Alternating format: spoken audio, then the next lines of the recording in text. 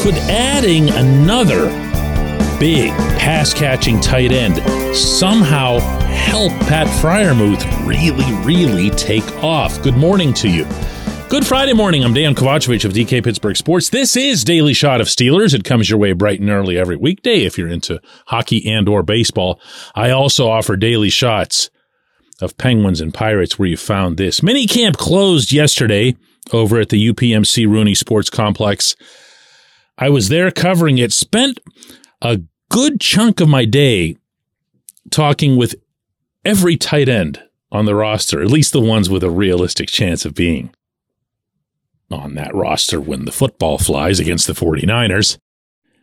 And one of the concepts that I was pecking away at, and I was going to work to try to find this out in one direction or the other, was to what extent the drafting of Darnell Washington might have disrupted either the tight end room, because this is a pretty tight group of individuals, particularly Freiermuth and Zach Gentry, but also Connor Hayward, in addition to what impact it might have on the Matt Canada playbook, such as it is. So the first thing, naturally, that I would do on this subject is ask Freiermuth exactly that. It means a lot, man. You can be in, you can mismatch personnel on defense, especially, if they're nickel, then, whoever's on the field, me, Zach, Darnell, Zach, me, Darnell, we're going to be able to, exploit that matchup. And if they want to play us in base or nickel, we're going to be able to run the ball or pass the ball, and we're not really scared of it. Now, he and I talked for a while, both before and after what you hear there on a lot of different subjects. And believe me, I was sold by the end of it that the addition of Washington was, well, to use Freiermuth's own words, something we needed. And I feel obligated here to give a disclaimer here that there's no way in the world he meant that as any kind of slight to his great friend Gentry. He just means it's taking the room and making it something that's better than it was before. But as you heard there, he also believes that it can result in more dynamism from the tight ends, including himself. Let me read you some basic Freiermuth statistics here, which might surprise you to an extent. In 2021, and this was, of course, with Ben Roethlisberger at quarterback, Freiermuth caught 60 passes for 497 yards and 7 touchdowns. This past season, with a mix of Kenny Pickett and Mitch Trubisky at quarterback, he caught 63 passes, so 3 more catches for 732 yards. So way more yards. In fact, an average of 3.3 additional yards per catch, but only 2 touchdowns, since almost nobody who was part of that offense was scoring touchdowns on any regular basis. Now, I did try to poke and prod regarding whether or not he was getting the football enough, whether or not he expects to see it more this year, and all I would get was this nice, friendly smile, and we'll see, which is what you get from all the players, at least the ones who do what they're told this time of year.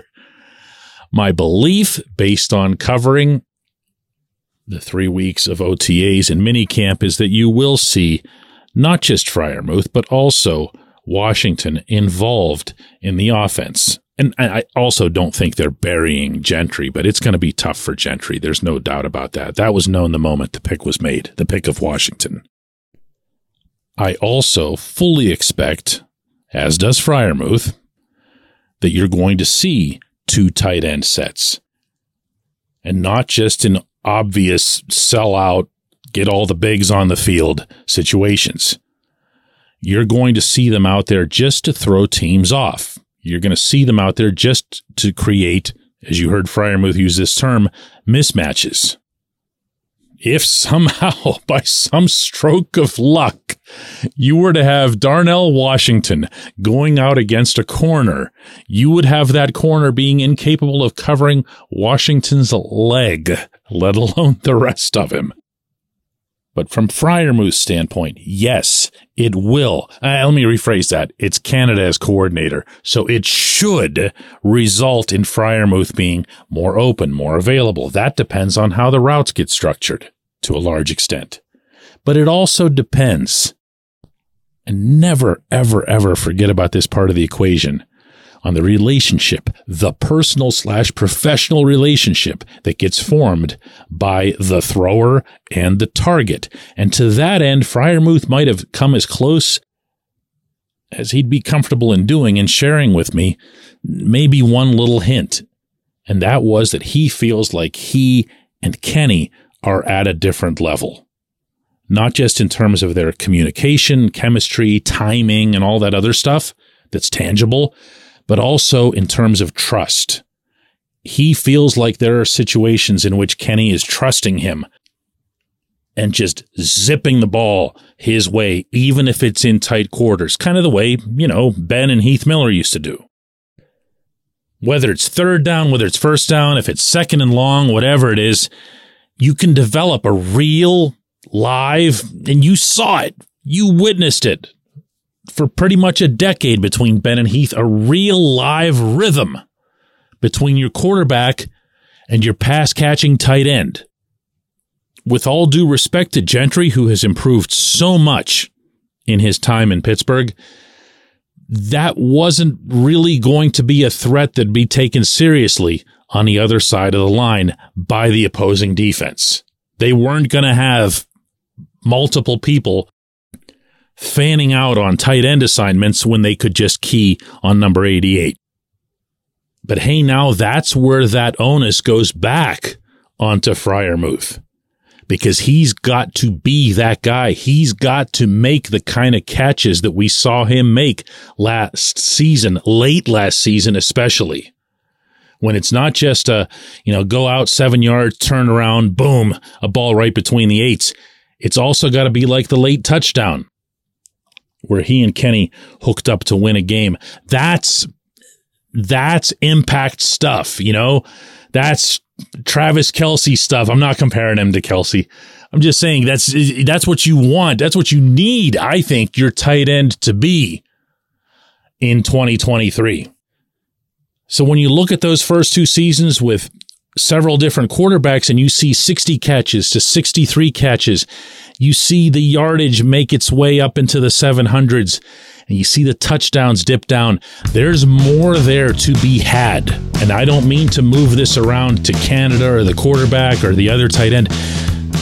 That onus is on Freiermuth. He needs to be that guy who breaks out this year. When we come back, J1Q. Luxembourg, Garbett, Kelly & George. LGKG is a personal injury law firm in Western Pennsylvania that represents people hurt in car accidents or who need help with workers' comp or medical malpractice. When the attorneys at LGKG make you a promise, they keep it. They've been keeping promises in our region for over 80 years. LGKG's been AV rated, the highest rating a law firm can receive, and they've been designated super lawyers. That's actually a thing for over 15 years. It's a rare combination. LGKG has offices in Cranberry, Newcastle, Beaver Falls, Butler, and Elwood City. Learn more about them by visiting lgkg.com or by calling 888-842-5454. LGKG.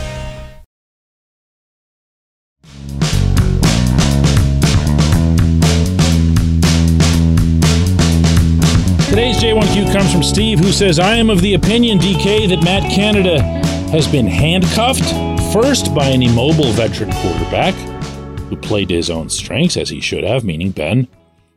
Second, by a rookie quarterback and a young offensive line. And third, by a head coach who demanded a conservative offense. This year, the conditions are in place for Canada to succeed, and I'm truly rooting for him. All of that said, when I watch his interviews, there's just something about him that reeks of smugness and aloofness, in particular for the media whose questions seemed relevant and timely.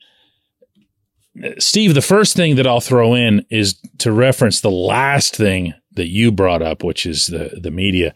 Never weep for us, okay? I don't like to speak for other reporters, so I'll just do it for myself. Boy, do I not care.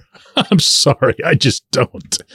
If a person I'm asking a question is either rude, or what were these other words you used here? Smug or aloof or whatever. I just don't care, like, at all. If they give me smug or aloof or sarcastic or demeaning answers, that actually makes the content that I'm producing a little bit more invigorating, doesn't it? Meaning just that it's more interesting. So anyone who's ever done this for a living or is even familiar with it will know what I mean when I'm saying that. But to your broader point, I guess the first thing that I would say back to you is it really shouldn't matter. I mean, if it matters to you, it matters to you, but it doesn't impact my life. It doesn't impact really your life, and it doesn't impact the Steelers' fortunes. It just doesn't. If he is Mr. Personality with the reporters, if he's just absolutely fabulous in dealing with us, like, say, for example, Danny Smith is, which he is. He's unbelievable. He was talking to us out near the field a couple of days ago, and there were not one, two media relations people there from the Steelers just holding their breaths for what he'd say, and then they couldn't wait to rush him out of there the moment they deemed that it was done. And that's, that's not something that's necessarily great for the Steelers. It is for us. It is for you. It's not so much for them. So don't place that much of a value on this. You don't have to like the coordinator to be a fan of the team. You don't have to like the head coach to be a fan of the team. You don't have to like the players. There could even just be one or two players that you don't like, and you're still a fan of the team. I'm not setting up the rules of fandom here or whatever. I'm just sharing you my own views on this sort of thing over the years. My guess is that if a lot of people got to meet this player or that player, they'd be pretty turned off. I'm not going to throw names out there, but they'd say, whoa, that's not who I thought that was. This was especially true of Juju Smith-Schuster, who put on one face when he was dealing with fans or the public or his social media, and another face entirely when dealing with everybody else. That was actually the most extreme example in the time that I've been covering the team. But there are players who just have like a genuinely nasty, mean disposition where it's not something that they just manufacture going out onto the field. And maybe you wouldn't have a particularly pleasant experience with them. Man, this is football. These happen to be some pretty bad dudes, okay, in whatever way you want to use that term. And everyone's got a different personality and everyone's got a different way of dealing with people. As I was saying on an episode earlier this week, you can hate Canada's work. You can even hate Canada or whatever, but you don't have to connect them. It doesn't have to be about liking the guy or not liking the guy. And I got the sense this week that there were a lot of people who were just ready to just torch him no matter what it is that he said. Look, I think he's lousy at his job. Maybe I'll be wrong in 2023. Maybe he'll prove me wrong. Maybe he'll prove a lot of people wrong. When that happens, I'm here to stand up and admit it, okay? But I don't see what the point is in having to try to connect liking him or not. I appreciate the question. I appreciate everyone who listens to Daily Shot of Steelers, and I especially appreciated it over this past month when we were covering these off-season workouts. Training camp opens on July 27 at St. Vincent College. This program never sleeps. We will be back Monday with another.